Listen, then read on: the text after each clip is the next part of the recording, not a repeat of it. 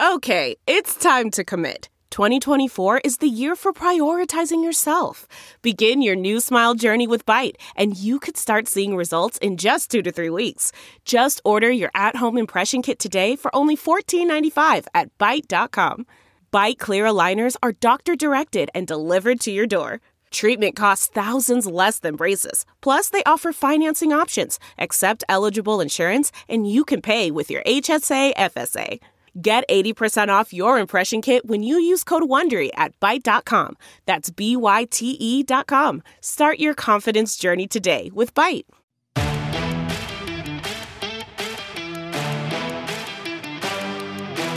You're listening to the 23 Personnel Podcast, a Texas Tech athletics podcast where food and sports clash at the goal line. Here are your hosts, Spencer and Michael. All right, what is up, everybody? Welcome back to another episode of the 23 Personnel Podcast. I'm your host, Spencer, joined by Michael. Michael, we're back in the studio. How's it going? It's good, man. It's good to see you. I am marveled by your mustache. Okay. It's getting long. It's getting pretty good. You've got a definitely like a private investigator vibe going. Okay. Like you were on the force for a little while and then decided, you know what? This isn't for me. I want to be my own boss. And then you went into private investigating. Okay. PI Spencer over here, looking good. Well, you should see it when I wear my aviator sunglasses, man. Oh man, Look like a firefighter. That's the look these days with those guys. Mustaches and aviators. Well, I should have. I've never fully committed to the mustache quite like you have. Several times. I've seen you do this a lot over the years. We've been doing this. Well, this is a light commitment. I didn't shave the beard. It's trimmed like as short as my whatever you want to call them. The trimmers will go without actually cutting everything off. Right. So, but then I haven't touched the mustache, and it's grown out, and I use a little bit of wax to get it out of my mouth. Smart. That's the worst. Is growing a mustache, and it's like all hanging, like it curls into your. Anyways, mustache talk. We were on the road this past week. Appreciate everybody hanging out with us on the post game. We had a little bit of a crowd there. No bold takers to come off mute, ask any questions. But we had some right in the chat. But you guys hung with us on the dip in audio quality. Oh yeah, I just ran from my phone. I didn't do any kind of audio post processing. I took it basically as the recording came from Spotify, and I uploaded it. And granted, it was a exciting overtime win. It was one of our highest downloaded episodes in quite some time. So, well, thanks for sticking with us. Yeah, thanks for following through, because those are the only ones I go back and listen to just to see what they sounded like. And yeah, I could tell. I don't know what happened. I promise I didn't drop my phone on the floor halfway through the episode. Yeah. So usually, like I'll record the Spotify sessions, and I use the audio that I get back from them as like a backup. But I'll run it through the board that I'm using now, and I'll just use that audio. When I got the audio back from Spotify, for whatever reason, your audio, I could hear you perfectly fine night of. You came back, and it was like somebody was talking like this. You could barely even hear anything. I was like, what's going on? And for anybody, like don't adjust your microphone or your volume there, which is too late because I just turned it down. But Michael's audio came back super low. It was like, anyways, I had to go like, it's a good thing we've gotten so much better about this, not talking over each other. I could just go in and boost up all your time that you were talking. It didn't sound too awful. Anyways, we're back. We're being the 23 personnel studio for the foreseeable future. There'll be probably some upgraded equipment that you will never notice, but it'll be fun for us. So that's coming. Christmas time. You excited for the holidays, Michael? I know you said you had your Thanksgiving early. Yes, I did, but I had Wednesday, Thursday, and Friday off work, and so I got a nice taste of not going into work, and brother, it was good. So I'm looking forward to another round of that in a few weeks. And I know that you were off a lot too, but you were traveling for at least 4 days of that. Yeah, so you probably didn't quite get the same the same experience I did. We drove to Dallas Tuesday night. We ended up leaving so late Tuesday because everything just got backed up and delayed. We ended up leaving until like 7 Tuesday night when the plan was eat lunch, then hit the road. And we left at 7. It's a little late. I usually don't get stressed out about traveling except for leaving. I have a very particular time. Like I have it like whatever it is that we plan on, like that's the thing that I get hung up on. It's like, well, okay. So we said we're leaving at 1. It's 12:38. We have not eaten lunch yet. We are not going to hit the road by 1. It like stresses me the heck out. I was a mess Tuesday. Samantha was like, dude, you need to chill. Well, I mean, it's a 7-hour delay. I'm kind of with you, man. I think I'd have been losing it too. Like we're leaving the house an hour and a half after the sun went down, and we're going to drive 5 hours. Yeah. Anyways, so then we you did it. spend the night with my mom's house. Then we loaded up Wednesday morning. No rush, but we left about an hour later than we thought we were going to Wednesday. Then drove to my grandmother's house in Mississippi. Another 5-hour drive. It was always a 6-hour drive growing up, but it was 5 hours this time. Would have been a lot of traffic on 20. Yeah, as there tends to be. Anyways, so Tuesday, Wednesday were the trip to Mississippi. Then I spent Wednesday night, all of Thursday, all of Friday, and then got back on the road Saturday. Saturday, back to Dallas. We got into town right before kickoff, so I was watching it on my phone in the car as we were running around and picking up dinner. I got Griff's hamburgers. So for those in the Dallas area, you know what I'm talking about. Got me a Griff burger. It was so fantastic. And then Sunday, drove the rest of the way back. But we're here for the foreseeable future. Like I said, my mom is coming for Christmas, so we're not going to Dallas. And then anything past that, we don't usually travel in the spring, but with the baby, we'll be locked down. So it's a nice little trip. Oh, that's true. That's a good point. Anyways, 7 minutes in. We're talking about football tonight, Michael. Yeah, we are. Texas Tech has 1 game left in the 2022 football season. We will know what that is on Sunday, potentially. But we're going to talk about the OU game. We're going to do a brief season wrap-up recap. Almost like our instant reactions. We'll give like high-level thoughts, and we'll do our more in-depth stuff after the season, or at least after like next week, once we get a little more time to digest it. I have some questions for you, Michael, on the quarterbacks. There was an interesting comment that came out from Tyler Shuck in the post-game press conference. We're going to touch on season stats and compare them to last year. I don't know, man. I was a little surprised to see these numbers, and not in a good way. And then we'll talk about basketball, because we got plenty of basketball coming up. We had 3 games over the break. We've got 1 game tomorrow. Schedule just keeps on rolling on. Hit conference play in less than a month now. But first, want to let everybody know this episode is brought to you by Sports Drink, your digital water cooler. Sports Drink is a newly created internet community that tries to bring, what is it? It's the intersection of sports and not sports. Like us, 23 personnel, food, and sports. They're here to help us grow and handle your favorite team. So go check them out online or on social. You can go to sportsdrink.org or type in @sportsdrink on Instagram. It's spelled like sports drink, but without the vowels. All we ask that you close the door behind you. We're trying not to let the funk out. And with that, Michael, let's get to basketball. Nope, football. We're going to do football first. Turn on some music.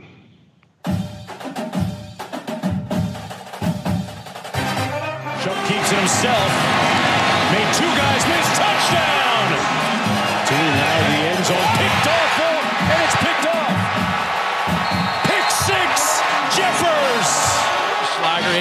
escape, and then picked off. Back-to-back turnovers, and Waters running the other way. 20, Back down the 10, sideline. touchdown. Pick 6, 70 yards. Marquise Waters. Play fake, finds Tharp again, and he's in the end zone for his first collegiate touchdown. The deep ball down the middle, and it's caught. Touchdown, Texas Tech. Miles Price, 39 yards for the score. Play action, Purdy. Intercepted. Picked off at the 20-yard line. Smith to throw again. Has a man downfield, and Texas Tech finds the end zone. It's McLean Mannix. Brooks through the left side to the 5. Touchdown, Red Raiders. Smith buying a little time, throwing to the back of the end zone. Caught. Touchdown. Tied at 38, 3 seconds to go, 62-yard try. Garibay has his foot into it. It may be long enough. It is good. It is good. It is good. Jonathan Garibay has won the game with a 62-yard field goal. Oh, my God. Can you believe that? Woo! We'll have to cut a new one of those here in a little bit, Michael. Get some 2022 highlights. Those are all from last season.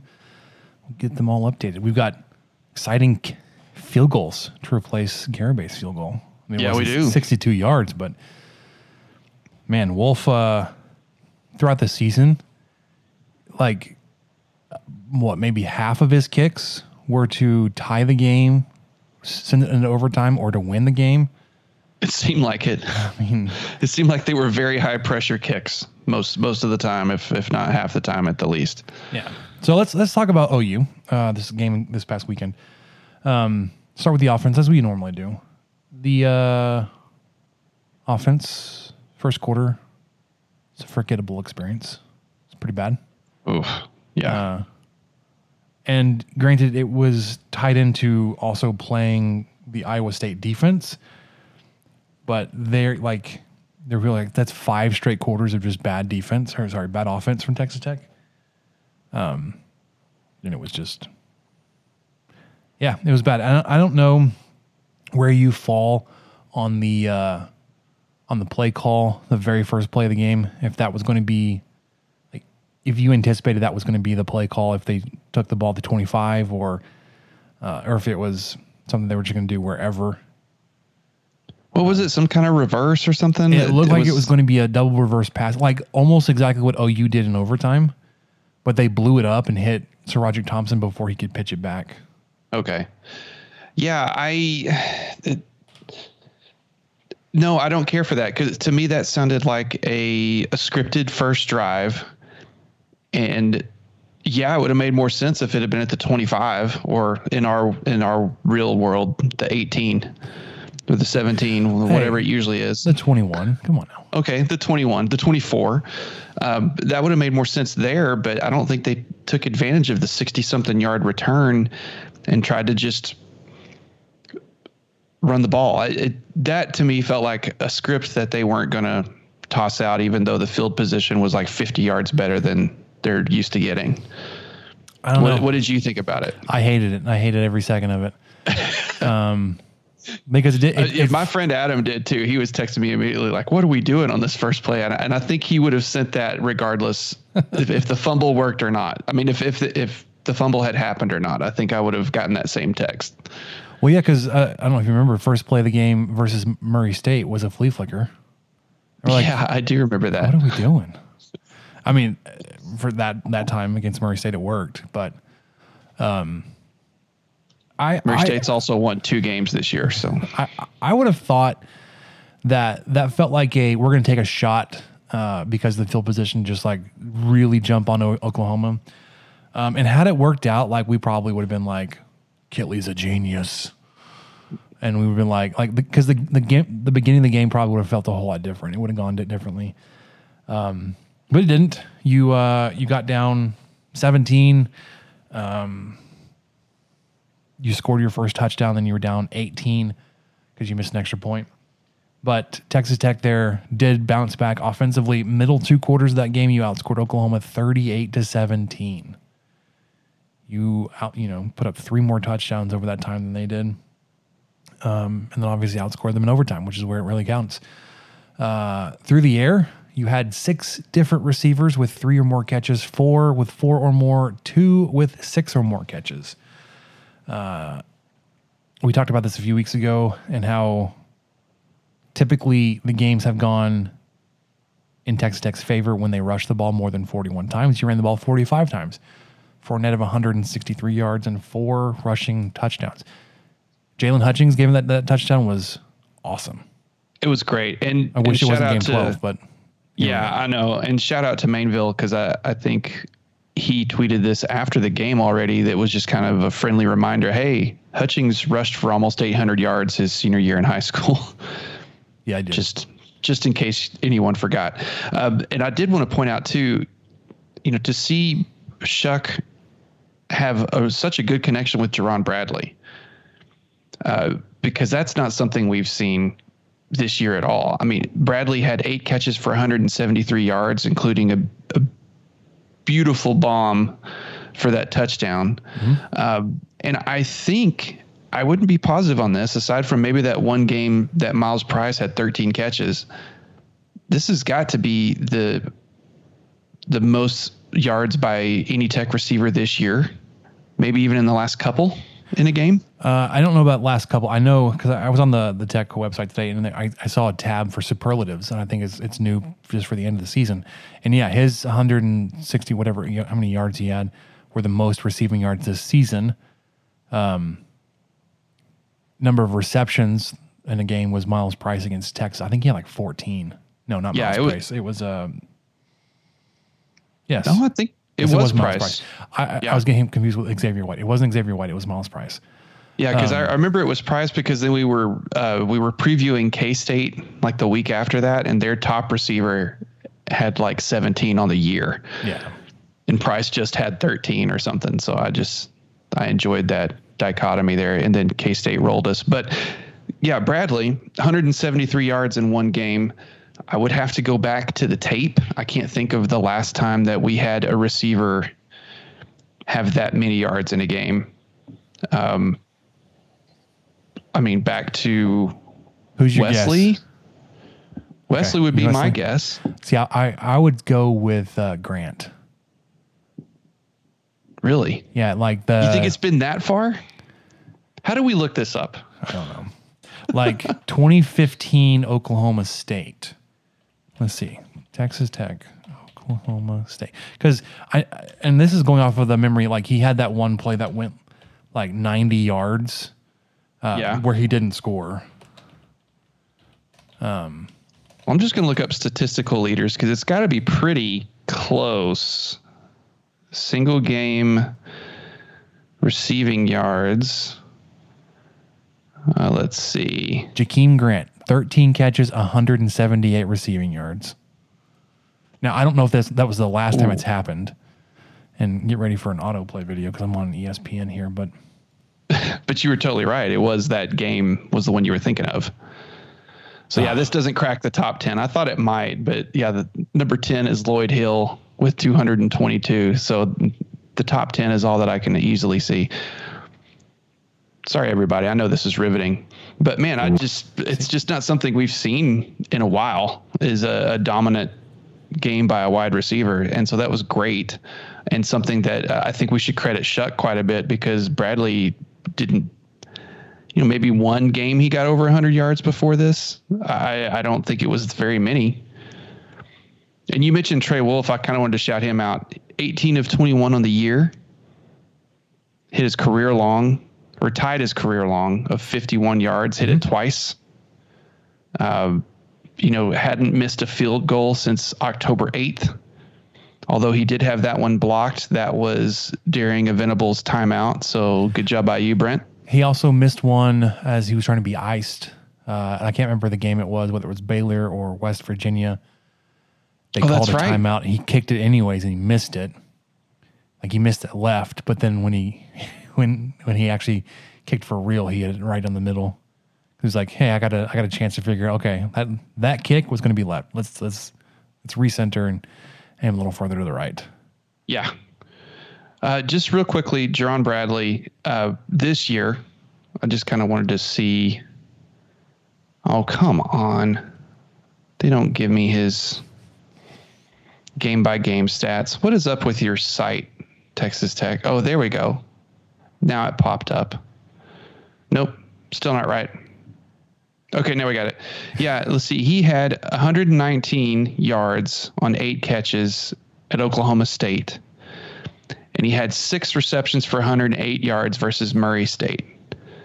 And then that was his best production until, of course, the game against OU. So finally got to see what he was able to do. And I've been talking about it all year. I kind of just wonder if it was just a QB wide receiver miscommunication that just wasn't really coming to fruition, but can't really say that when Shuck started the last 2 games and he had a combined 6 catches. So they found something out on Saturday and it worked well. Yeah. What didn't work well was your defense. And I don't want to harp on it too hard because it's not something that you've had like the games you lost this year, it never really felt like the defense was a problem. If you had lost this game, it would have been a combination of the defense not being able to stop anything from Oklahoma, but also that terrible start. Your pass defense got torched, man. You gave up 16 yards per completion. Of course, Mims and Weiss just had their way with you. I mean, whether or not you interfered with them or not, they were catching the balls. They maybe catch of the year. Behind the back of, was it Malik Dunlap? I don't know. If it wasn't Dunlap, it might have been Waters. I can't remember. Yeah, it was rough. On the ground, Eric Gray, 28 carries, 168 yards. Oof. I mean, it felt like if Venables or Levy were really any better of a coach, like they would have been able to ride that game out.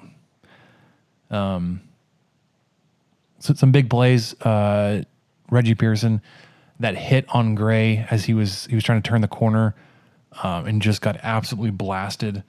And then, when he hit Gabriel in overtime on that pass, that entire possession for Oklahoma was just, it was so good for the Texas Tech defense. So you had that first play. It was that double reverse pass where Gabriel got lit up. Then they went with their backup quarterback / tight end to run a wildcat play. And then they had 2 straight quarterback runs or options, whatever it was, that got blown up in the backfield to force the field goal attempt that was on the hash. That from everybody's angle that we could tell went behind the upright before it was what you would have seen in between the uprights. And then again, just that Hutchings touchdown run was just I loved it. It felt like they were just like, once they put him in, they're like, we're going to figure out, we're going to force feed this. Because the first play, I don't know if you remember this, they threw to him. Yes. He laid out for it. He's like, you're not that guy. Yeah, Shuck threw behind him a little bit, and maybe he expected Hutchings to run a little bit crisper route or something. I don't know, but he threw behind him a little bit. Talking about a 300-pound defensive lineman. So yeah, it's a lot to stop. So with that, I know everybody's been talking about this ad nauseum, but 7-5, you finished 4th in the Big 12. You were picked to finish 9th. Obviously, like I said, everybody's been blown up. It's the first time you've beaten Texas and Oklahoma the same season. The first time you've had a winning record in conference play in 13 years. Only one team ahead of you in the standings beat you. Or no, hold on. No. The 3 teams ahead of you did not beat you in Lubbock. You had no other Big 12 team had more home wins than you did this year. You were 6-1 on the year. And that one loss was to Baylor, who was 6-6. So you don't even have to worry about, any kind of tiebreaker or whatever with them. You wish you could have had games like Oklahoma State back, especially the way they just absolutely folded this year. My goodness, yeah. But the first year wrap for McGuire, 7-5. He took a team that went 6-6 last year with a coaching change, was able to do what he did offensively with 3 different quarterbacks that started 4 games each, which we'll get to that in a little bit. It's impressive. So we'll get to the season wrap here in a second. Next up, though, is a bowl game. I don't know how much your slot is going to depend on how TCU does this weekend in the conference title game. I really don't think anybody's spot is in the playoff is pretty solid, except for maybe Georgia, because I think if Michigan loses to Purdue, and then you get a Michigan and Ohio State with both 1 losses, like who's got the better resume there? Ohio State does. Their 1 loss is to Michigan, where Michigan's 1 loss would be to 8-4 Purdue. TCU, like, I don't know if it would be like Big 12 bias or like, against the Big 12 prejudice, if you will. But I feel like, a lot of what we've talked about, we just never believed in TCU. I think if they lose a game, if they go 12-1, I think everybody's like, well, see, I knew it. I told you. And they'll just find a way to not have them in there. So I don't really know, like, outside of Georgia, whose spot is really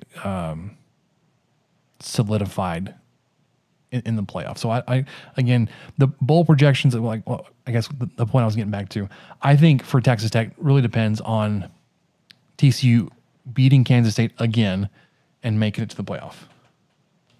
Yeah, I think you're right. And what helps a little bit, or should help, but won't, because Kansas State isn't quote unquote a traditional power, but they're ranked number 10 by the CFP committee. I mean, as of tonight, your Kansas State Wildcats are ranked number 10. They're 13 in the AP. So the College Football Playoff Committee bumped them up a little bit more. They're the highest ranked 9-3 team in the country. They're ahead of 9-3 Utah. They're ahead of 10-2 Washington State. They're ahead of Florida State. So I think that hopefully kind of works into their favor to where they can say, sure, TCU lost by 2, but they lost to a top 10 team at a neutral site, in a team that they had already won or beaten. So maybe it'll work in their favor. But yeah, I'm with you. I'm not rooting for TCU. I'm not a Big 12 conference guy either, but I'm turning into one a little bit because, yeah, I think if there's a way for TCU to fall out of this, they'll figure out how to do it. If USC wins convincingly and TCU loses, they may more than swap. They may bump USC up to 3 and bump Ohio State back into it. I don't know. It's going to make somebody mad. I know that. But the simple thing, TCU, all you got to do is just win, baby. Just win. Just win one more. Just win 13 in a row. Good Lord. Never would I would have taken any bet anyone would have offered me before the season. Hey, man, would you bet your right arm that TCU, loses a game before December? Like, yes, absolutely. Yeah. So that conference championship game in the Cowboy Stadium, it's going to be fairly empty, don't you think? I don't know, man. I mean, I think the K-State fans... Like, TCU can't fill up their own stadium. They're in the Metroplex. They have 45,000 seats. Kansas State does travel, but are they going to take up 70,000 seats? Okay, that's fair. I mean, in a place that's got 100,000 seats, it's not going to be full. But I wouldn't be surprised if they get 70 or 80 there. No, I think there's a lot of T-shirt TCU fans that surprisingly come out, according to my friend who lives south of Fort Worth. Well, then why weren't they going to the games this year? I don't know. But this is inside, so that takes away all of that. Maybe there's people that didn't want to be outside. And then you've got, I just think the K-State group's going to travel. I think Kansas State fans will outnumber TCU like 2-1. I know. I think it's fortunate for TCU that they're all wearing purple. But it's going to be difficult to tell because it's going to be purple on purple. But, anyways, I just one more shot at TCU, I guess. We've got to take one. I mean, they're 12-0. We've got to take our shots how we can. So, assuming or given the assumption that TCU wins this weekend, I think everybody's kind of looking at Texas Tech going to the Cheez-It Bowl in Orlando, right? Yeah, I mean, that seems to be the thing that I picked, just kind of the top, quote unquote top 5 that came up when I searched Big 12 or bowl projections. And outside of Sports Illustrated and USA Today, the other 3 I picked, Athlon Sports, CBS, and Yahoo, all picked the Cheez-It Bowl. Out of those 3, only CBS picked North Carolina. Athlon and Yahoo both agree it would be against Florida State, who is currently ranked like number 12 right now. What did I just say? 13. And they were really, already up in their feels about playing lowly Texas Tech. So I would love to play Florida State right now. So, yeah, I mean, it looks like that's kind of the general consensus, although USA Today kind of threw a wild card in and has Texas Tech playing in the Alamo Bowl versus UCLA. So that would be Tech would be jumping Texas there in the bowl order. Yeah. Right? Because if I'm reading the USA Today right, they've got TCU in the playoffs. They've got Kansas State in the Sugar Bowl versus Alabama. Sorry, Kansas State. You're going to get, if that's the game you're going to, you're getting, yeah. It'll be fine. They'll be good. And then Texas State versus UCLA, Texas Tech, and then Texas going to the Cheez-It Bowl versus Florida State. So I wonder if whoever put this together kind of flipped those two on accident.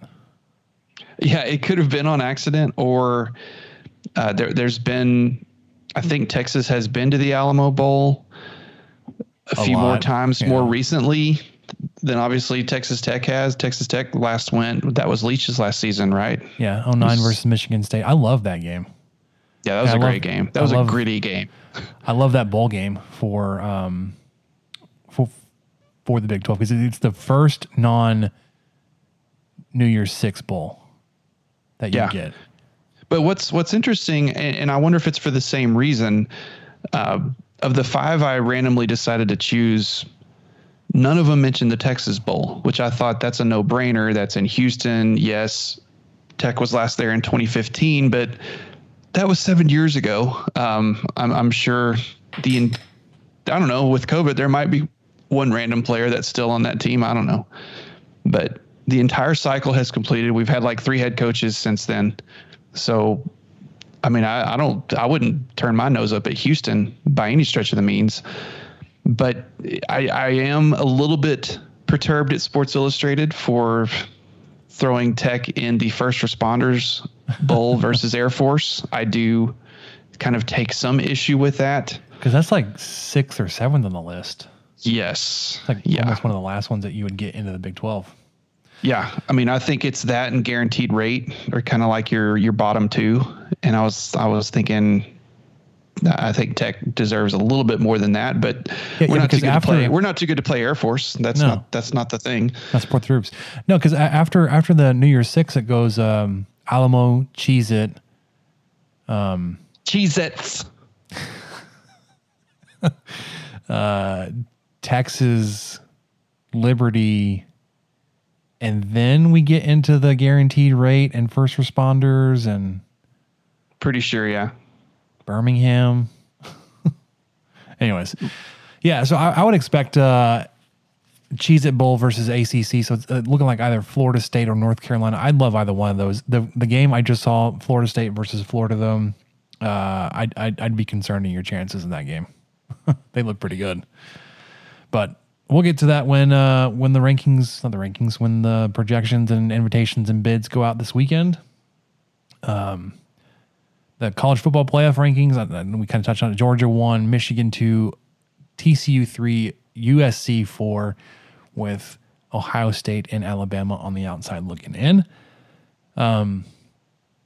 Championship weekend, man. We got through rivalry weekend. And now I'm glad you said it, not me. And now we've got championship weekend. Obviously, Kansas State, TCU playing for the Big 12 championship. Utah, USC for the Pac-12.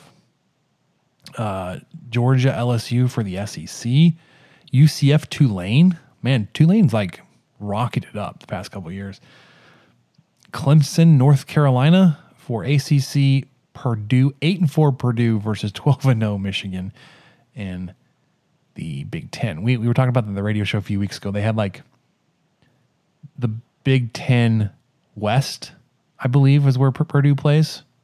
Oh yeah, like and everybody was tied with that, and then they would be like 5th in the East.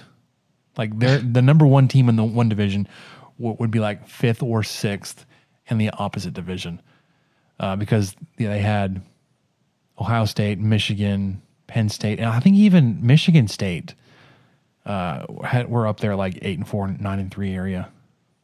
Well, anyways. And you mentioned Tulane, and I just wanted to throw this out there. Did you see the whole hubbub about? It was kind of sort of announced by the media on Twitter that Willie Fritz was headed to Georgia Tech, and then later on it was announced by Willie Fritz and Tulane themselves, no, he's not. He's staying here. That's like it's twice it's happened the past couple of weeks of a story leaking out, and the coach be like, that'd be news to me. Yeah, pretty interesting. But I wanted to point out a couple of things. The Big 12, of course, is down this year because Texas and OU didn't make the Big 12 championship. But you've got a 9-3 team versus a 12-0 team. The spread is 2.5. Yeah.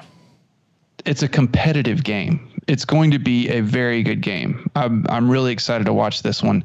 Meanwhile, just what you were kind of touching on already, Michigan, 12-0 Michigan is favored 16.5 against Purdue.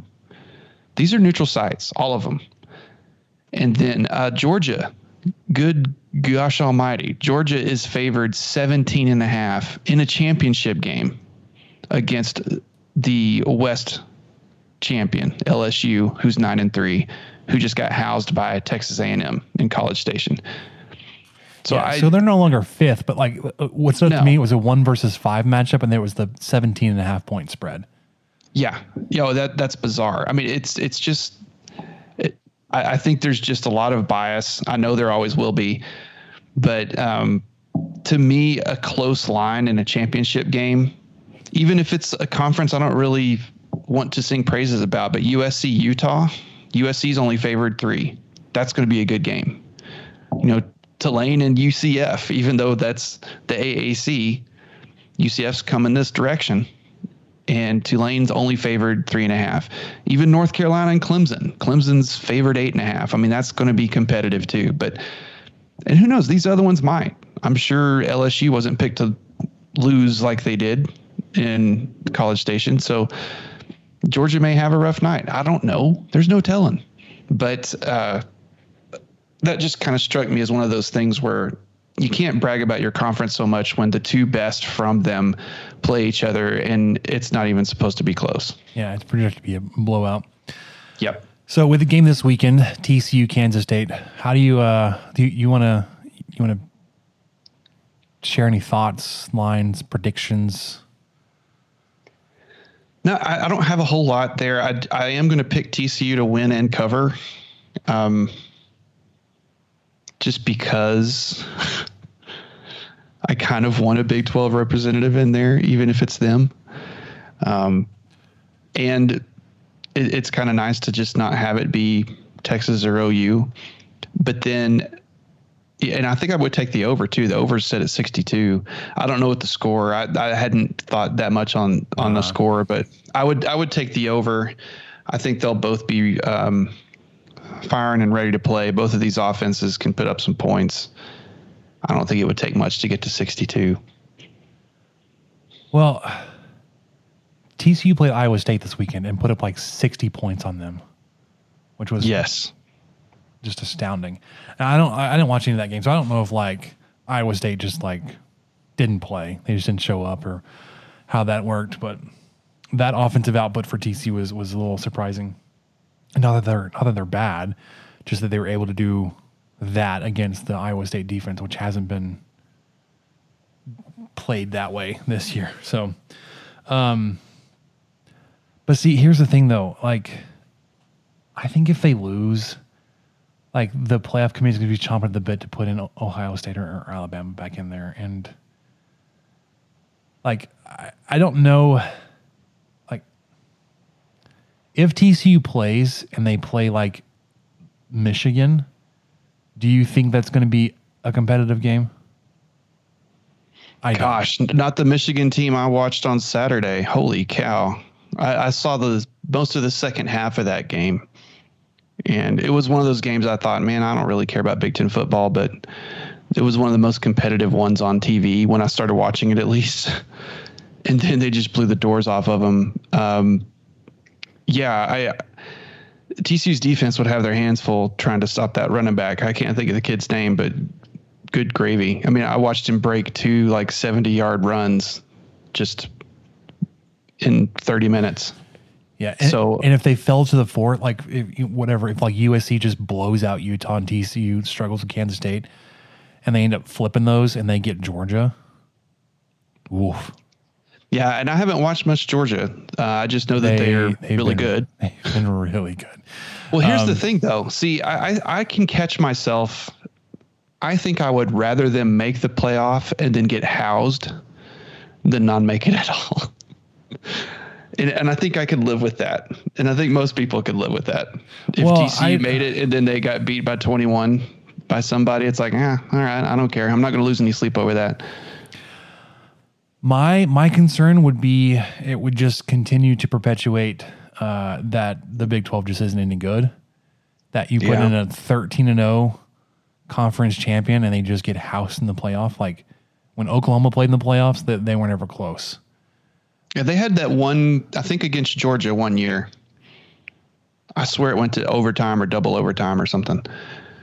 One of Baker Mayfield's seasons. But yeah, aside from that, no, it hasn't. And this could be a time for them to change. You know, I've underestimated TCU, I think, every single week of the last, like, 15 weeks. And maybe they put it all together and it's still so baffling to me how they're 12. Yeah.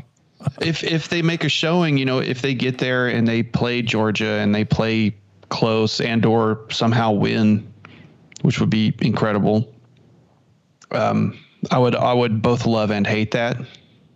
I'm not even sure how much I would love that. I would probably hate it slightly more. Just kind of a sour grapes kind of thing. Yeah. So maybe they win the first one, Spencer. Maybe they get to the championship game and then lose on a blocked punt or something weird. I don't know. All right, let's wrap up with the Texas Tech season this year. Over under, Texas Tech was, I guess, projected preseason to win 5.5 games. Texas Tech ends up winning 7. Michael, of the two of us, you were the most accurate in your predictions for the season. You went 10-2 on the games. I went, was that 6-6? Yeah, I went 6-6. So you only missed on TCU, and I may have talked you into changing that. And then you picked the loss. You picked Texas Tech to lose to Oklahoma, but we ended up winning that one. So you picked a win that we lost, and you picked a loss that we won. So congrats. Of the 23 Thanks. personnel, you're the pick winner. Thank you. It's an honor. It's an honor. The predictions I missed on were I predicted a loss to Texas. I predicted a win versus Kansas State. I predicted a win versus Baylor. I predicted a win versus TCU, and then losses to Iowa State and Oklahoma. Glad we won the Iowa State game. Yeah, and in my defense, the day that we did those picks, I distinctly remember I was totally getting caught up in the Joey McGuire hype because I had 6-6 in my head all summer. And then all of a sudden I was like, it's going to be 7-5, but where's that 7th win coming from?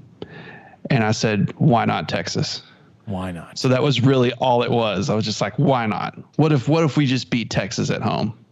And so, yeah, that's where that came in. So I really came in thinking 6-6 with a loss to Texas. And then that day I was feeling it, man. You went 8-0 to start the season. Yeah. Anyways, pretty decent rattle. So thoughts on the dawn of the McGuire era? I mean, obviously to go 7-5, which is an improvement from your team last year, with the shakeup obviously in the staff.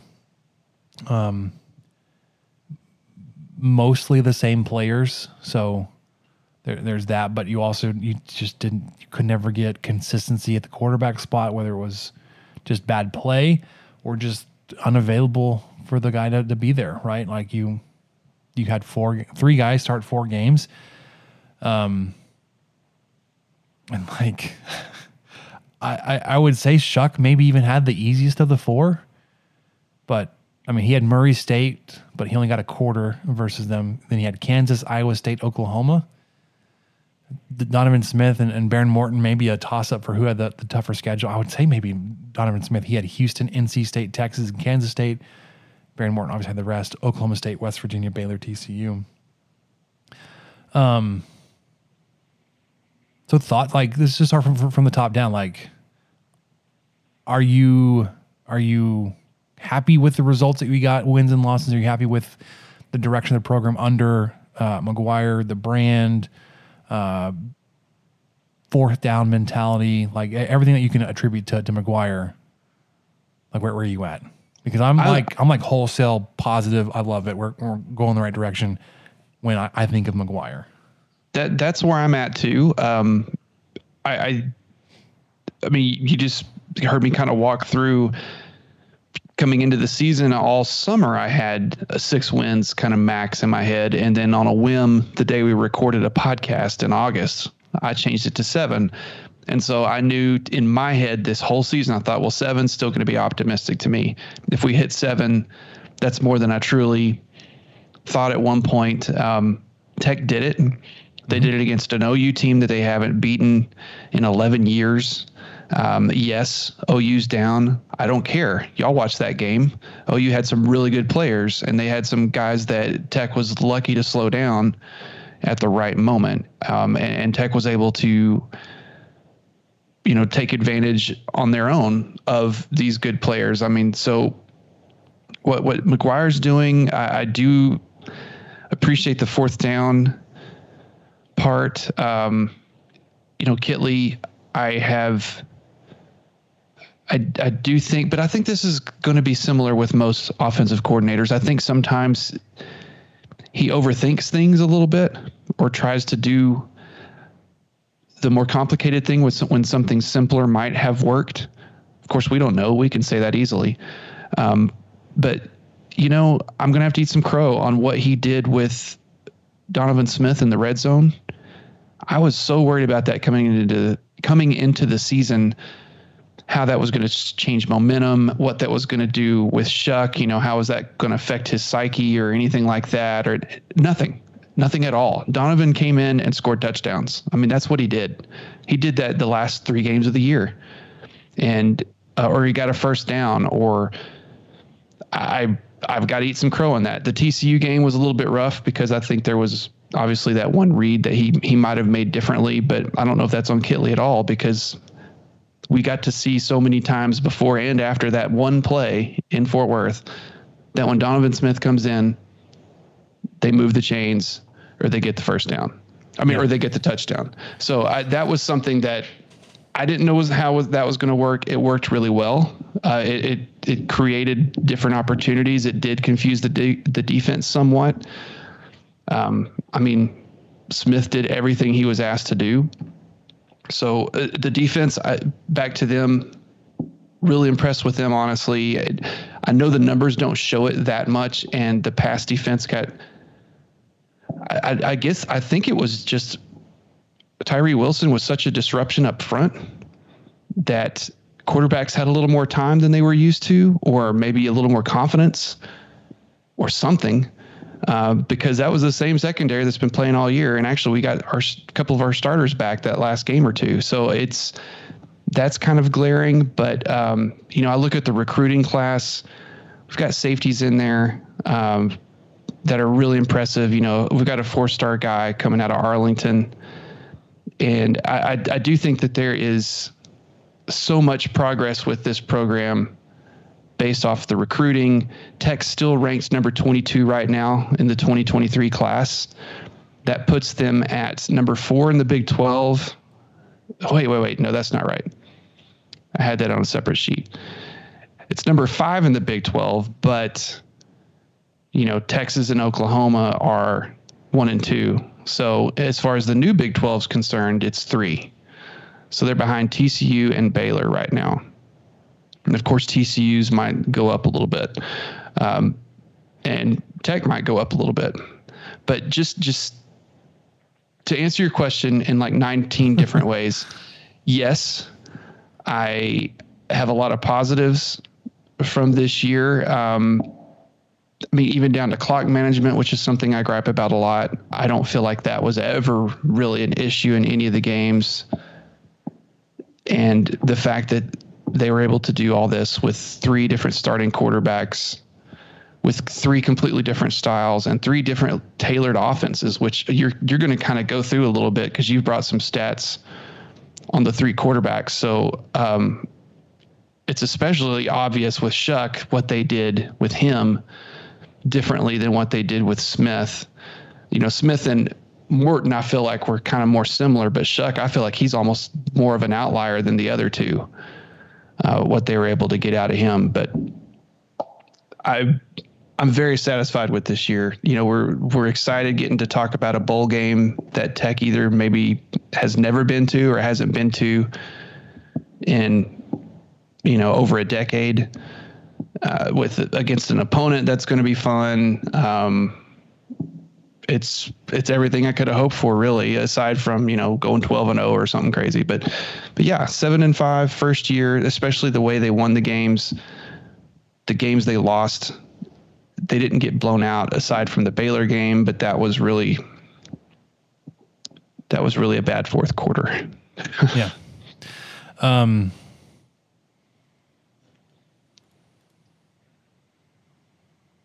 So I think I'll start on the defensive side. And the numbers may not reflect like a super successful defense. I think we all felt that this defense was it felt much better than it actually was. And I'd rather it be that way than the opposite. I'd rather feel like there's some optimism and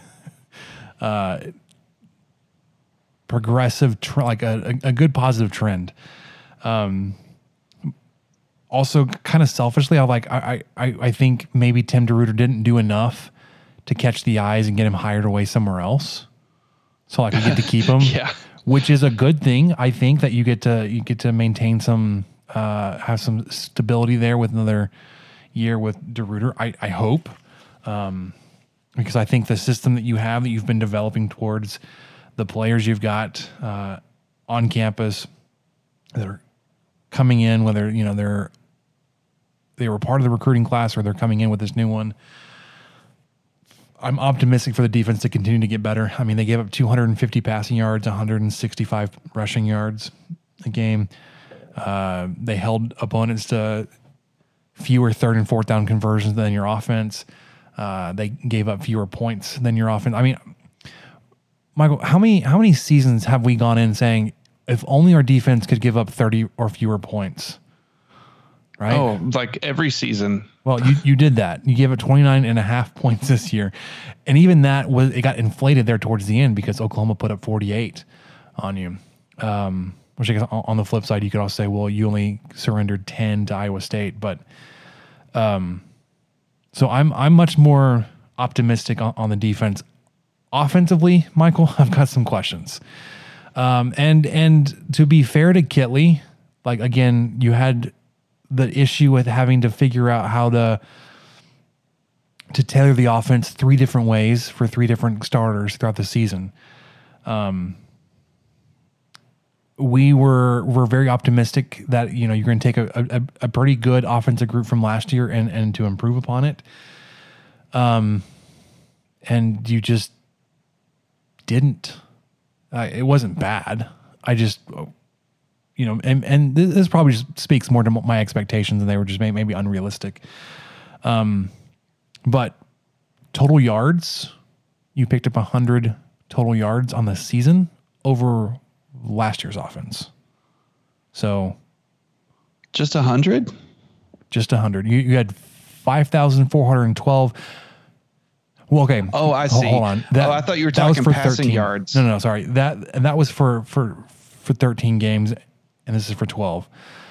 So you will have, depending how well the bowl game goes, you'll have quite a bit more total yards. So just with the total yards stats, just realize there were 13 games last year versus the 12 games this year, but you had 100 more total yards this year than you did last year. You had 230 more rushing yards last year. So if you pick up 230 yards on the ground in the bowl game, you did something just extreme.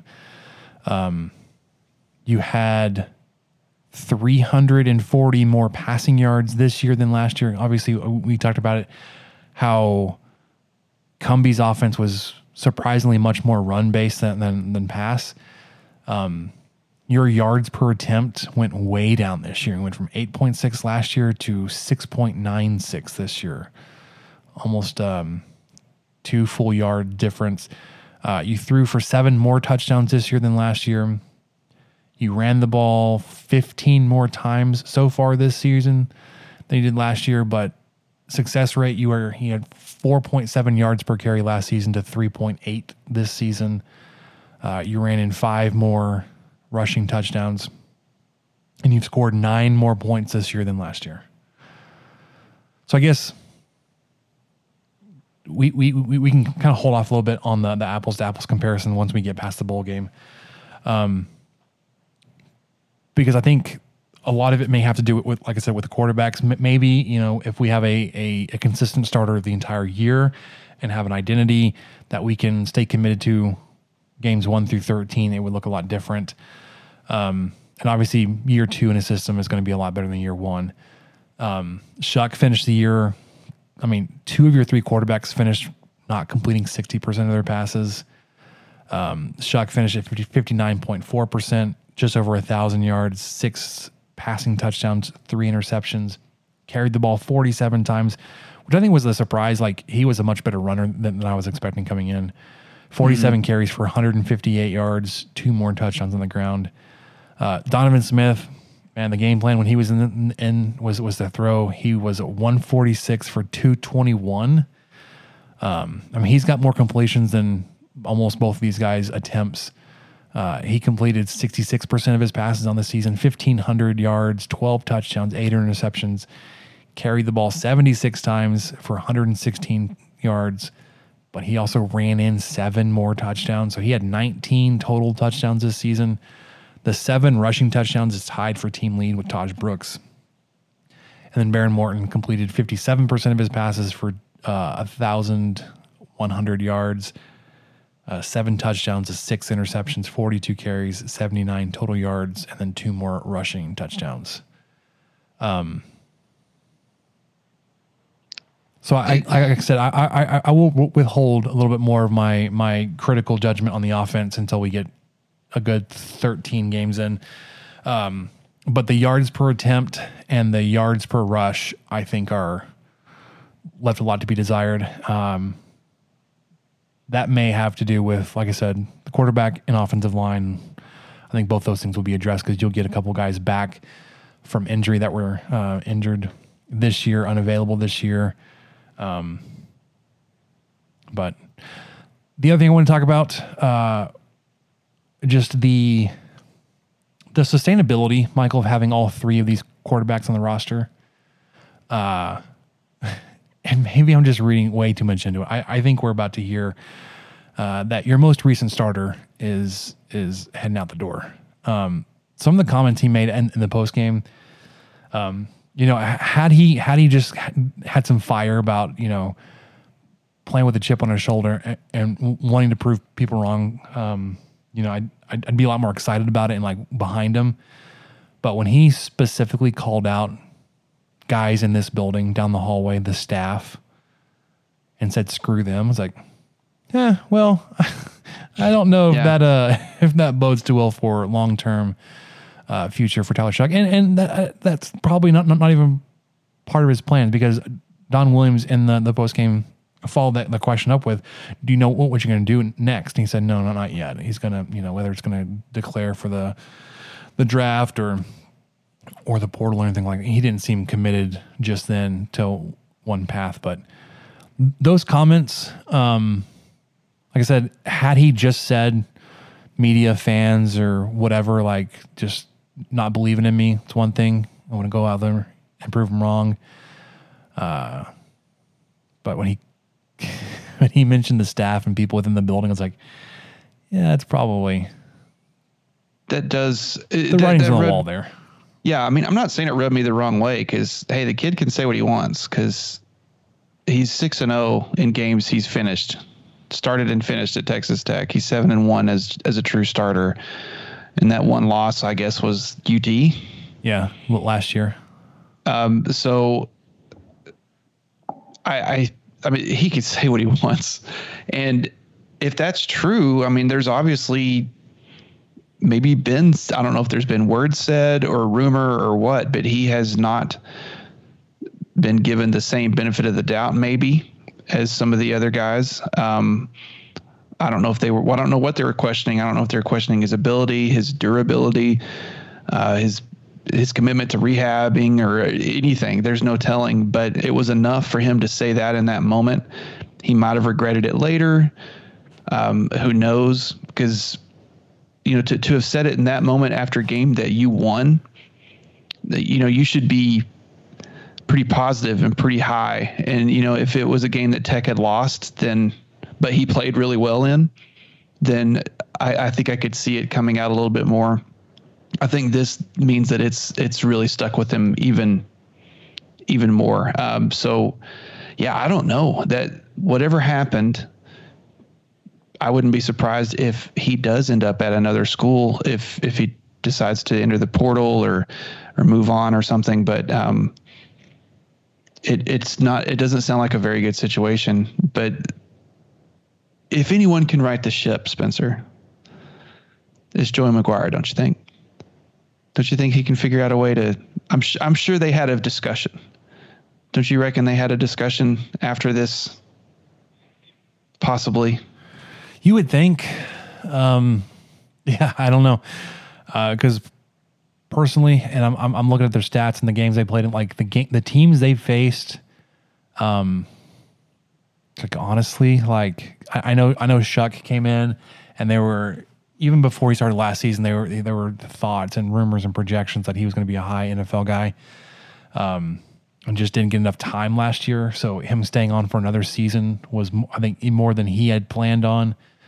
I thought, initial plans were he was going to come in, he's going to play for Cumbie and put up a lot of numbers and then leave. And then he stayed one more year because he just didn't play enough last year. I don't know if he's played enough this year, but it felt like he's from my putting things together, his plan of being here 1 year and then how it's gone over the 2 years he's been here, putting all that together says like he's not happy one way or the other. So and honestly, I don't blame him. Like if he wants to look elsewhere, whether it's to transfer or to try to go professional, that's perfectly fine. Like that was his plan all along, and we kind of understood that and knew that when he was coming in. We're like, great, well then come be great here, and then go on and play professionally. But if there's a way that like if Shuck does end up leaving, that you can hang on to the other two guys, and if you could somehow convince Donovan Smith, like, hey, that role that you played in the last couple of games, like we want you to be quarterback too, but also this goal line stuff and short yardage stuff and trick play and like putting you in as a tight end, as a running back, as a wildcat back, as a receiver. like just finding all kinds of ways to get you the ball. If you can be okay not being the starting quarterback, but having that role and then keeping Baron Morton, like I would be all for that. I would too. I would like the look of that. I know that would be possibly a tough pill for Donovan Smith to swallow, but he is a kid that, if I remember right, he was more of a quote unquote athlete in football, and until, was it his senior year was the only year he played quarterback? Yeah, because he transferred in from Las Vegas as a wide receiver. He got the friendship, played quarterback there, and then he's played primarily quarterback until this season. Right. So having that background may make him more open to it. You know, there may be parts of being a wide receiver, or, you know, having the ball, not having to, you know, be the quarterback. There may be parts of that he misses a little bit, or he, you know, at least it was exposed to it. It's not like they're asking him to do completely drastic things from stuff that he has never done before. So I would hope that. I mean, I think that would be an ideal scenario. I do think that, you know, the issues he had with, you know, getting sacks and throwing the ball over to the other team. I mean, I'm not trying to dog on the guy, because he was great, especially when his number was called. Once he wasn't the starter anymore, when his number was called, his success rate was incredible. Yeah. I mean, we should be able to, I wonder if we could look it up. I mean, like, I think 90% of the time he went in there, it was either a first down or a touchdown or something. I mean, it was incredible what he was able to do in that offense. I think that there's something there. I think it's pretty special. I hope he sees it, and I hope that Kitley communicates that to him and convinces him to stick around. I don't understand, you know, something, you know, you're going back through these quarterback numbers. Maybe they thought, or maybe he did, you know, maybe Smith, when he was QB1, responded better with a faster, a faster play clock, basically, because, man, they churned out the plays. That was that stretch, that Houston, NC State, Texas, K-State. That was that stretch where Tech was running like, 30 plays more than the other team. Mm-hmm.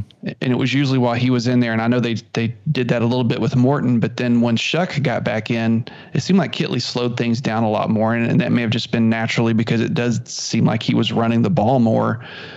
But even when they were running the ball with Smith, it was just boom. They were firing plays off so fast. So I don't know where that came from or what the thought process was there, but it did still lead to a lot of turnovers and, a lot of sacks and negative yardage plays. But yeah, that would be a dream scenario for me, I think, at this point, is to have Morton come back, play QB1, Smith come in when his number's called, to absolutely dominate when it is, because he has so far. And then we'll see where that takes us.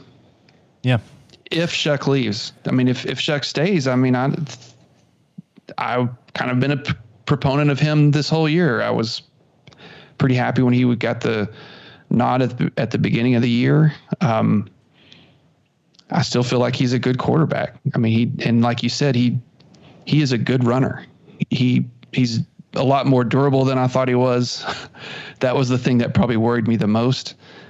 And he still missed significant time in both years with an injury. No, of course, but I meant those as much as he ran those last 3 games. Yeah. Okay.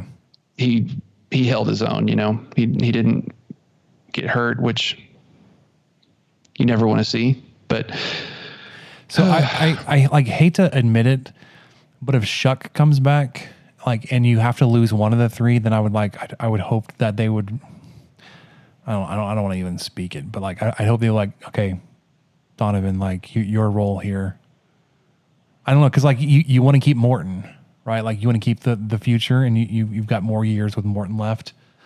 And when he was in, he looked worlds better than Smith did. And not that Smith was bad; they just played different games. But I mean, that start versus Oklahoma State may be if Morton for whatever reason never works out, that start against Oklahoma State is going to be his undoing because he was just so dang good that day. Well, in West Virginia too. Yeah. I mean, West Virginia's wasn't a good team, but I mean, his first 2 games as a starting quarterback were really impressive. Yeah. So, like, I think the cleanest way for this to move forward is you keep 2, you keep Baron Morton and Donovan Smith, and you somehow are able to convince Donovan Smith to sign up for this hybrid role, this specialized red zone role, and QB2, right? Because nobody behind Smith is going to come up and take that job really. Like it's a true freshman, Jake Strong, who's coming in. Yeah.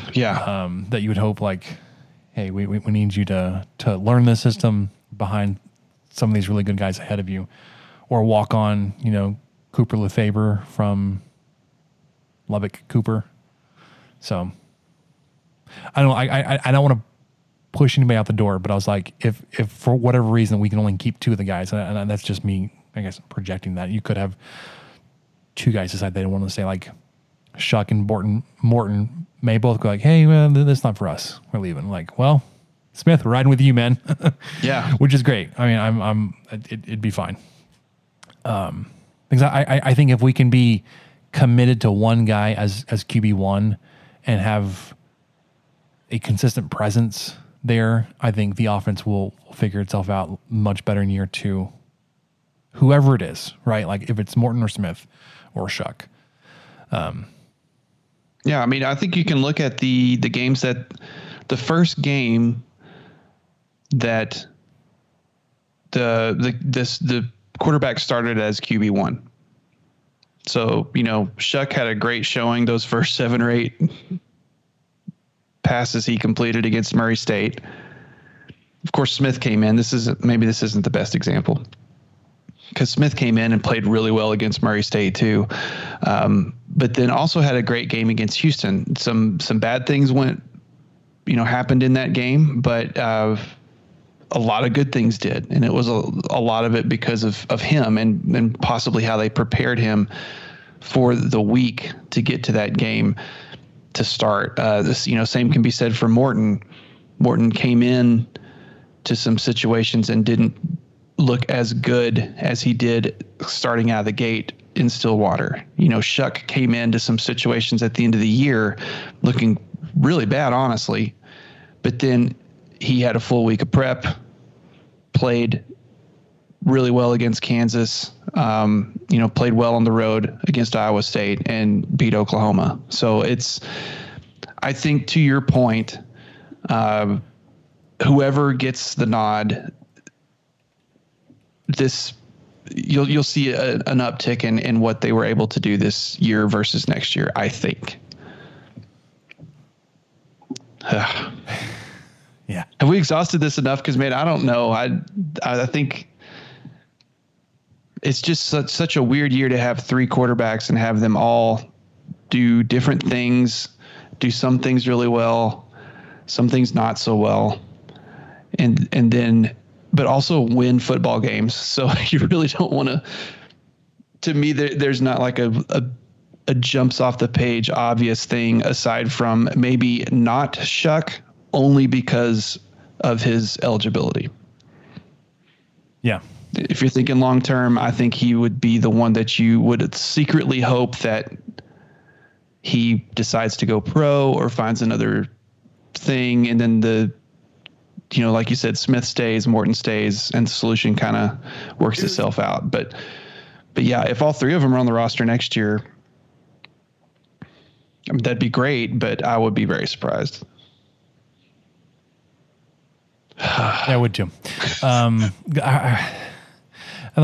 don't want to like discredit or talk bad about Shuck, but I was going back and looking at his game by game stats. Is like none of them really like jump off the page. Like he didn't have like a great game. Like the Kansas game was okay. Yeah, I mean, well, I think what jumps off the page for me is his rushing yards. I mean, he doubled he doubled Morton on rushing yards with 5 less carries, or just only 5 more carries. I mean, Smith had 76 carries and still had 40 yards less than what Shuck was able to do. A lot of those carries for Smith were sacks. I know. Shuck didn't get sacked as much, and he faced a really tough defense with Iowa State. And Kansas has a decent defense. I mean, it was just they all had varying parts of their games that kind of conflicted one another. And Shuck was by far the best running quarterback, even though Morton did have flashes, but he took some sacks too that he shouldn't have. Yeah. Okay. All right. We've probably we've exhaused that. And we'll see how it shakes out. Conclusions. Yeah. We'll see how it shakes out, because we don't have any control of that. Whether or not, they listen to the podcast, like, well, there's one guy, they said this, so I'm definitely going to leave, or I'm going to stay and compete even harder to prove them wrong. Just like, whatever. It'll just be interesting, because I don't think you'll have all 3 back for next season. And I've obviously told you what my desire would be, but we'll see. I think worst case scenario, just worst case scenario would be that Morton leaves for whatever reason. Yeah, I would agree. That's probably the worst. All right, let's get to basketball, Michael. We got some games to talk about. Okay. Recap and then preview. So let's do that. Here comes Stevenson. Spins. And then he's stuck back by the freshman sensation Smith. Pass over the top. McCormick in the crowd, stripped by Owens. Moretti on the run. Bounce pass. Here's Culver. Evans. Yes! Game over. Mooney with a crossover and the lob to Owens. Now the shot clock is at 3. Mooney spins, fires. Oh, he got it to go. Edwards with a 3. Good! What a shot, Kyler Edwards. Moretti doubled into Tariq. Owens who puts it down. Moretti. Odiasi crowbars it in. Shot clock down to 5. Got the screen. Here's a 3. Good! Culver got the separation. Oh, big shot. Stepping up big time. Dagger. Culver with the dish. Odiasi. And 1. He can tie it at the line. That's it. There's a new member of the Final Four Club, and they hail from Lubbock, Texas.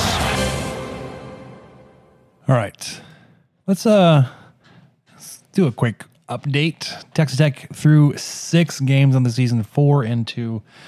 They went 1-2 at the Jim Maui. I hate how there's 2 Mauis in that. Jim Maui Invitational. Dropped games versus, why are you laughing at me? Ohio State and Creighton, defeating Louisville.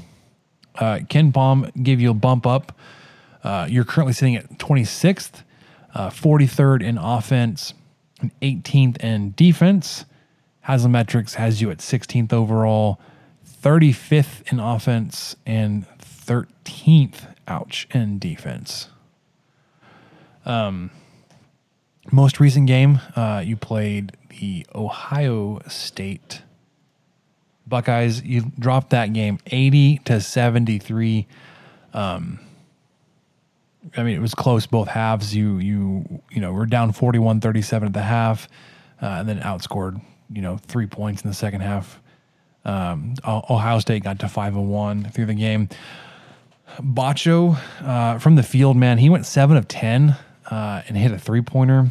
Hit 6 of his 7 free throws for 21 points. I don't think that's a type of performance you can expect going forward, but no, if we can get anywhere near that. He also had 6 rebounds, 4 assists, 4. He had 4 fouls, 2 assists, 2 turnovers, and a steal in 34 minutes. O'Banner is hopefully picking up on his 3-point shooting. In this game, he went 50%, 2 of 4, 7 of 12 from the field. He had 19 points. Overall, you had 4 guys in double figures and a 5th guy, Pop Isaacs, with 8. Davion Harmon had 33 minutes. 10 points. Jalen Tyson, 21 minutes, 10 points. Pop Isaacs, 34 minutes. That's a ton of minutes for him, I think. 34 minutes, 8 points. His turnovers, thankfully, have been coming way down. He only had, Pop Isaacs had 2 in this game. In terms of turnovers, the issue was Kevin O'Banner. He had 4. You had 10 in the game. So you're through the season, you're getting much better with the turnovers. You shot, for the game, almost 51% from the field. But, almost, Michael, 28% from 3. That percentage is going to go up quite a bit. But you were 12 of 13 from the free throw line for 92%. Yeah, that 3-point killed you in the second half. 1 of 10. 1 of 10 in the second half from 3. Yeah, and Ohio State was able to shoot 40% from 3 on the game. They were 5 of 13 in the first half, 3 of 7 in the second half. They shot 52% from the field for the game, and were a perfect 18 of 18 on their free throws. So, yeah, I mean, not a lot of things jump out aside from that. I mean, that awful 3-point percentage in the second half, to be honest. I mean, rebounds weren't drastically different. It was 1 rebound different versus the 2 teams. The free throw disparity, if you even want to call it that, was 5.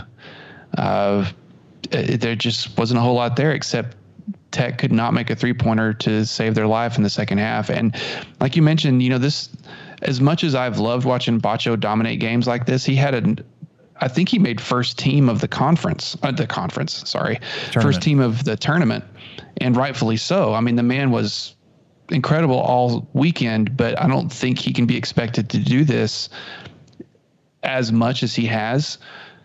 But then again, I don't know.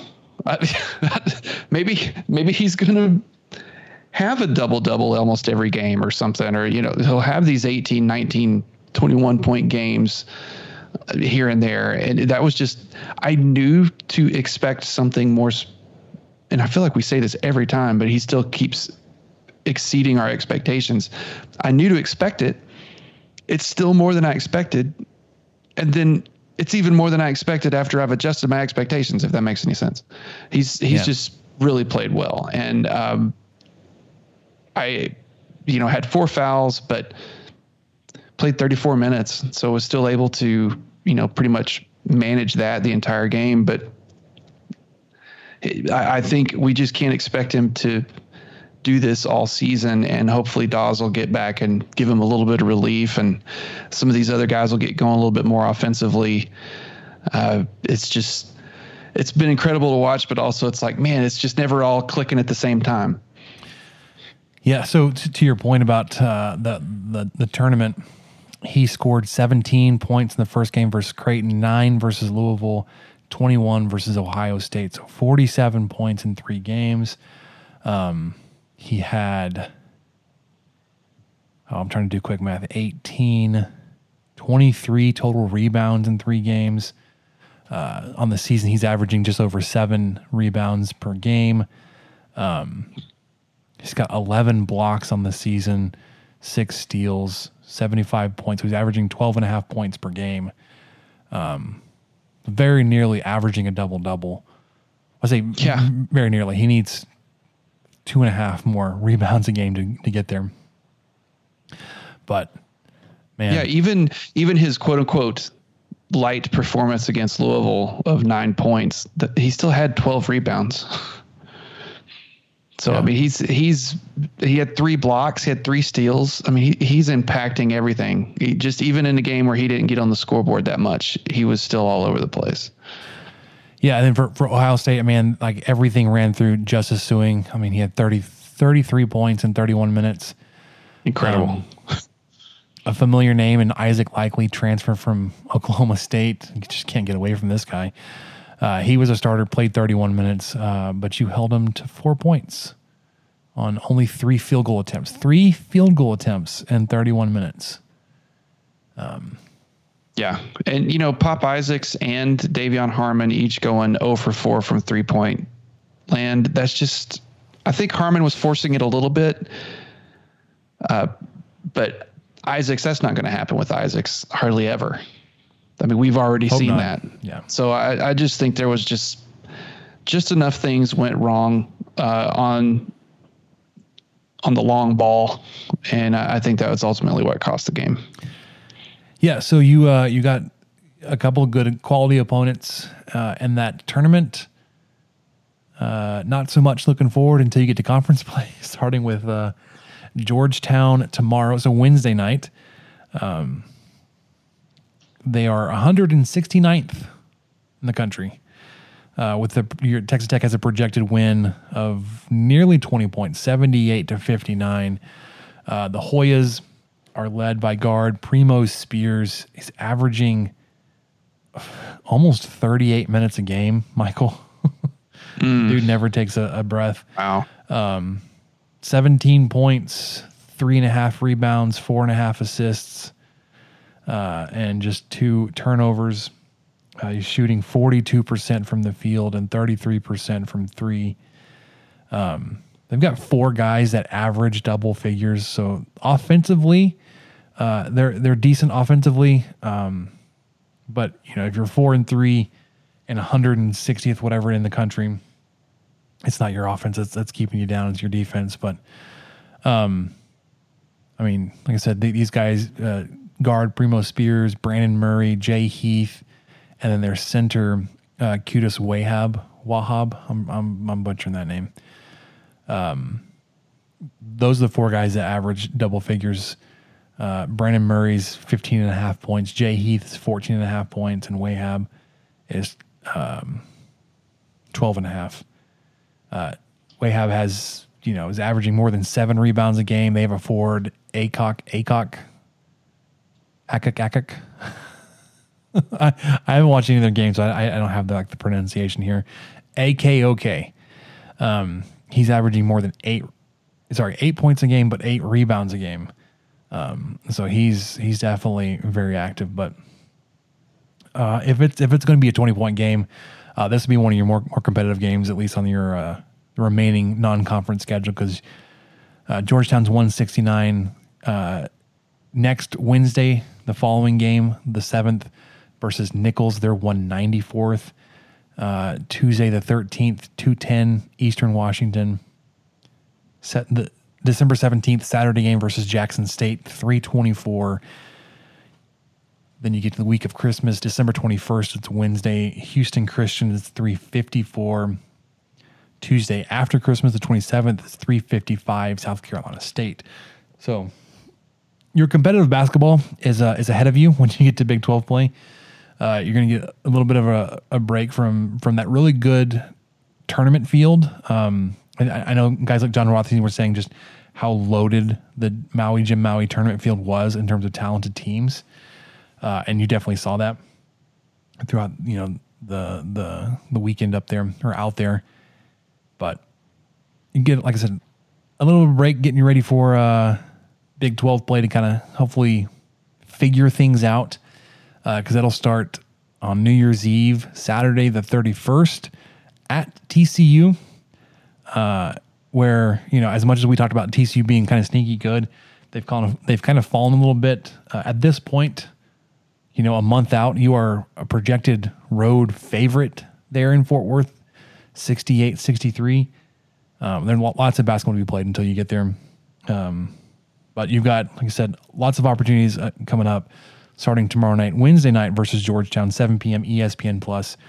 If you don't have ESPN Plus, you're going to need it, because this game, Nichols, Eastern Washington, Houston Christian, South Carolina State, they're all going to be on ESPN Plus.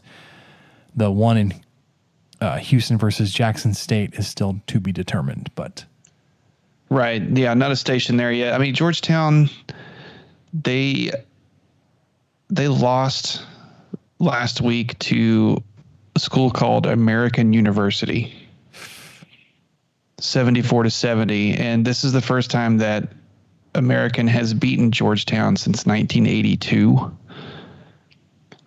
So that they're not, Tech should not have trouble with this team. If they do, that's a bad sign. And then it's just, like Spencer said, the quality of the teams Tech plays beyond this will diminish all the way, almost pretty much in order until they head to Fort Worth.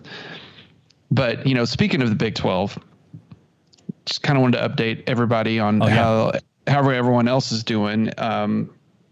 Last week on Wednesday, Kansas took down North Carolina State. So I kind of took up some notable games. Basically, anytime a Big 12 team lost or anytime they played what I deemed a quality opponent. So Kansas did beat North Carolina State last week. Kansas State beat LSU by 2 points. Kansas State is still one of the only 2 undefeated Big 12 teams. Them and Texas are 6-0. Thursday on Thanksgiving, I didn't realize there were this many Thanksgiving games. Kansas squeaked out against Wisconsin by 1. Iowa State beat Villanova by 2. OU beat Nebraska 69-56. West Virginia lost to Purdue 68-80, which is kind of interesting because then they went on to pummel Florida on Sunday 84-55. So I think they took that personally. Moving on to Friday, Iowa State beat North Carolina by 5. So that seems noteworthy to me. Kansas then lost by 14 to Tennessee.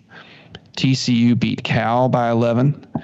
TCU went on to win against Iowa on Saturday, and then OU beat Ole Miss on Sunday. Iowa State then lost a pretty bad one to UConn, 71-53. And then tonight, I was about to say, speaking of losing a bad one, tonight, your Baylor Bears went to Marquette, went to Shaka Smart's house, and almost got 100 put on them. They were down 51-25 at halftime, and it didn't get much better. And they lost 96-70 against 5-2 Marquette. Ouch. Currently unranked Marquette, but that may change after this week. So Baylor's beatable. I think we all could kind of see that already. I think Texas is really going to be tough, but to see Baylor go down, it was a true road game, but it can happen to anybody. But losing by 26, that doesn't just happen. So we might ought to watch the tape on that, Spencer, and turn on our notes to Coach Adams and see what he can come up with. Because I'm sure he listen. Yeah, that just happened while we were recording. That was wrapping up. It was. I didn't get to watch it, so I'm just assuming that Marquette jumped up to a big lead, and then that was that. Yeah. Just never recovered. Are you concerned about the Texas Tech basketball team this year, Michael? Like, where's your level of concern? I mean, I'm a little bit concerned because my level of I'm really defensively. That's something I think the offense has a better chance of being more productive than what we saw last year, maybe even the year before. But I don't think the defense is going to be there. And that's going to be something that they can't rely on as much as they used to be able to. So that will kind of change their game plan. And it's a riskier game plan to me to rely more on offense than defense. That's what worries me, but I don't worry about them getting blown out of the gym or,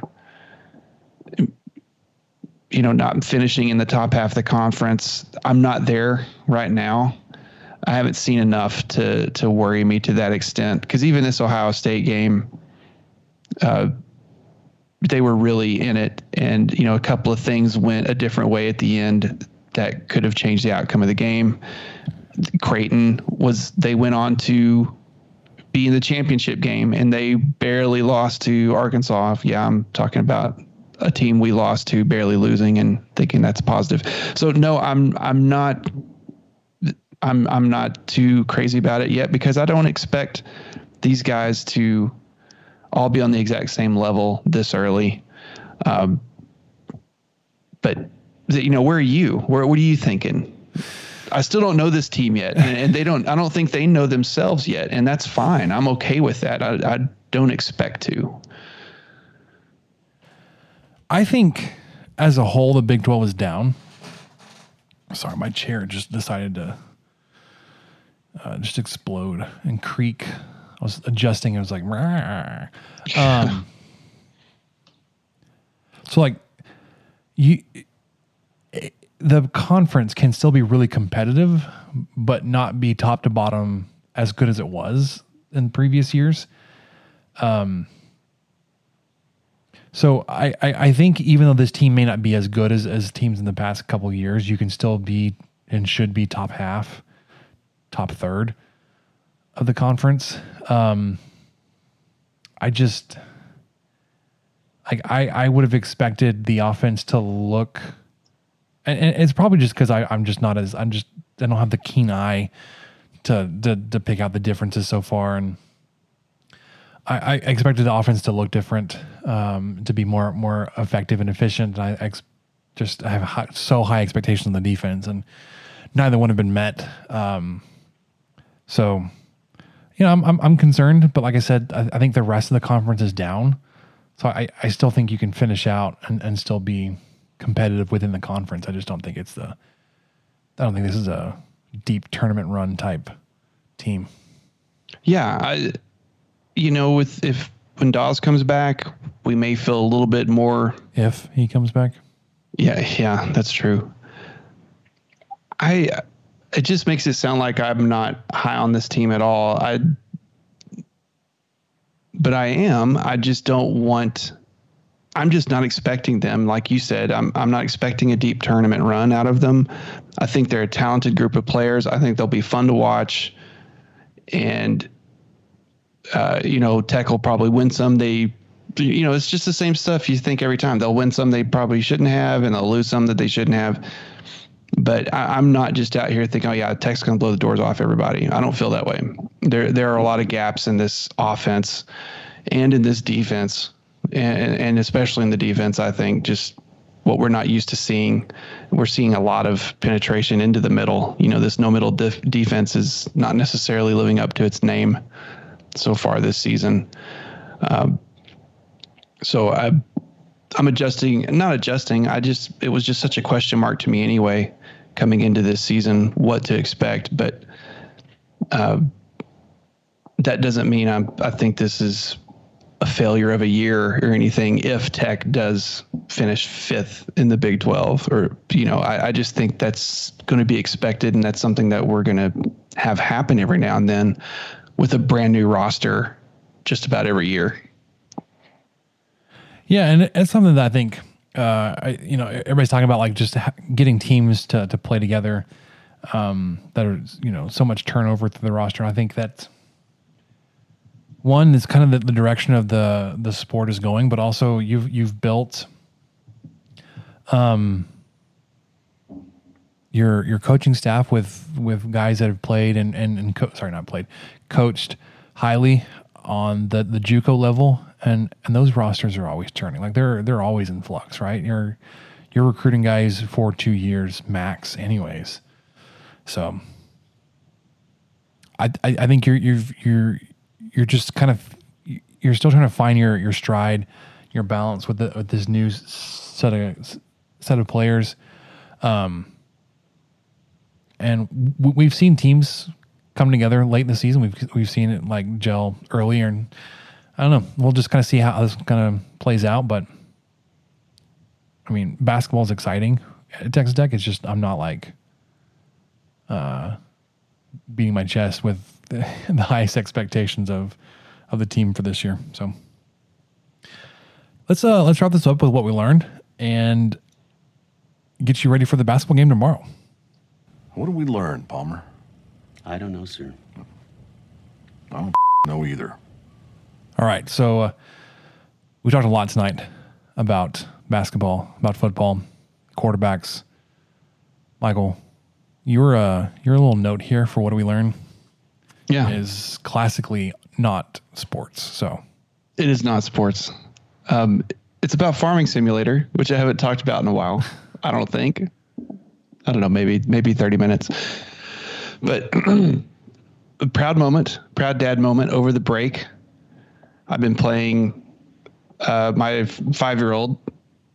I had a save game for her on Farming Simulator 19, which is the older game. And we'd go in there and mess around, but it was mainly her, just kind of having me do stuff. And then she would slowly start to kind of want to ride the horse or walk around or whatever. And then so she would see me playing the newer game and she could tell the difference, which is Farming Simulator 22. And she said, "Hey, can I have my own game on that?" And I was like, "Yes, absolutely.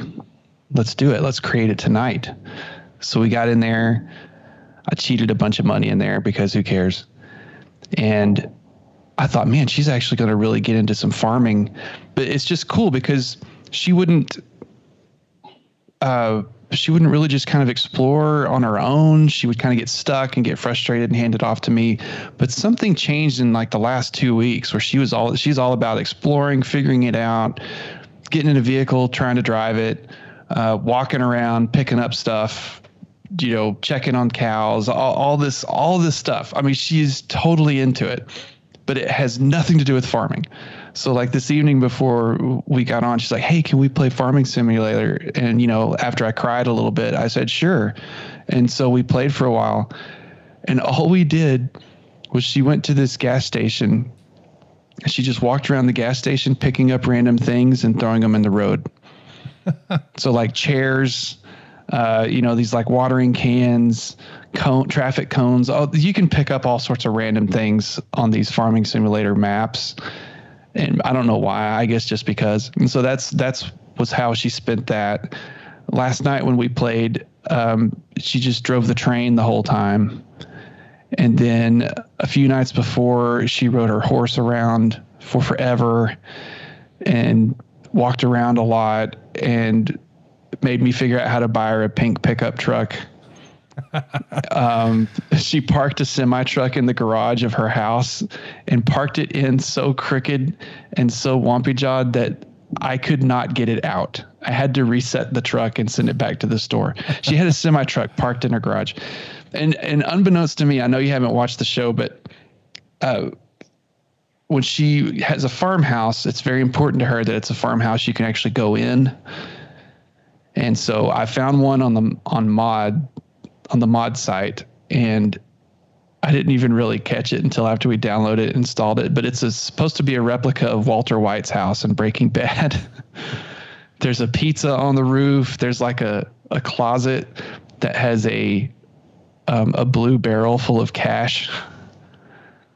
I don't know. I just didn't know it was going to be that. So that's a little Easter egg for dear old dad.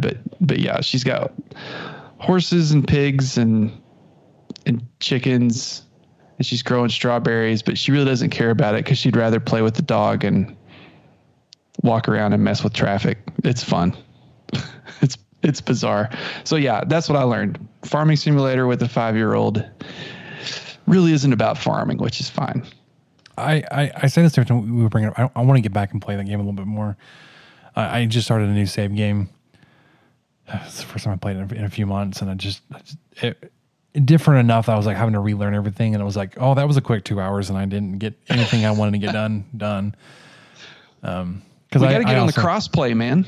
I also got like I cheated in a bunch of cash, so I could just buy and build everything I wanted to, like the farm, and then figure out the land that I wanted, and figure out if I needed just to hire out the harvesting of that land or just plow it up. And because like if it's one of those crops I have no interest in, like sustaining, like sugar cane, or potatoes, like I'm not messing with any of that. Like give me the grains, give me cotton, give me stuff like that I can, like the equipment is more universal. Cotton is just my first map. Yeah, I went all in on cotton, and it has paid off so well. It's such it pays so well in this game. It pays so much in this game. Just like real life, right, guys? Oh, sure. I'm sure it does. Anyways, that'll do it for us on the 23 Personnel Podcast. yeah, we got the football season, the regular season all wrapped up. Bowl game to be announced before we come back on next Tuesday. We won't have an instant reaction this week because the football season's done. We got basketball games coming up starting tomorrow, Wednesday night. Next game will be next Tuesday after that. But for Michael, I'm Spencer. We'll catch you guys next time. Thank you for listening to the 23 Personnel Podcast. Help us out by subscribing, rating the show, and leaving a review. Follow us on Twitter at 23 Personnel, Spencer at Punt Suck, and Michael at Michael_LBK. Be sure to catch the next episode. And until then, guns up and let the tortillas fly.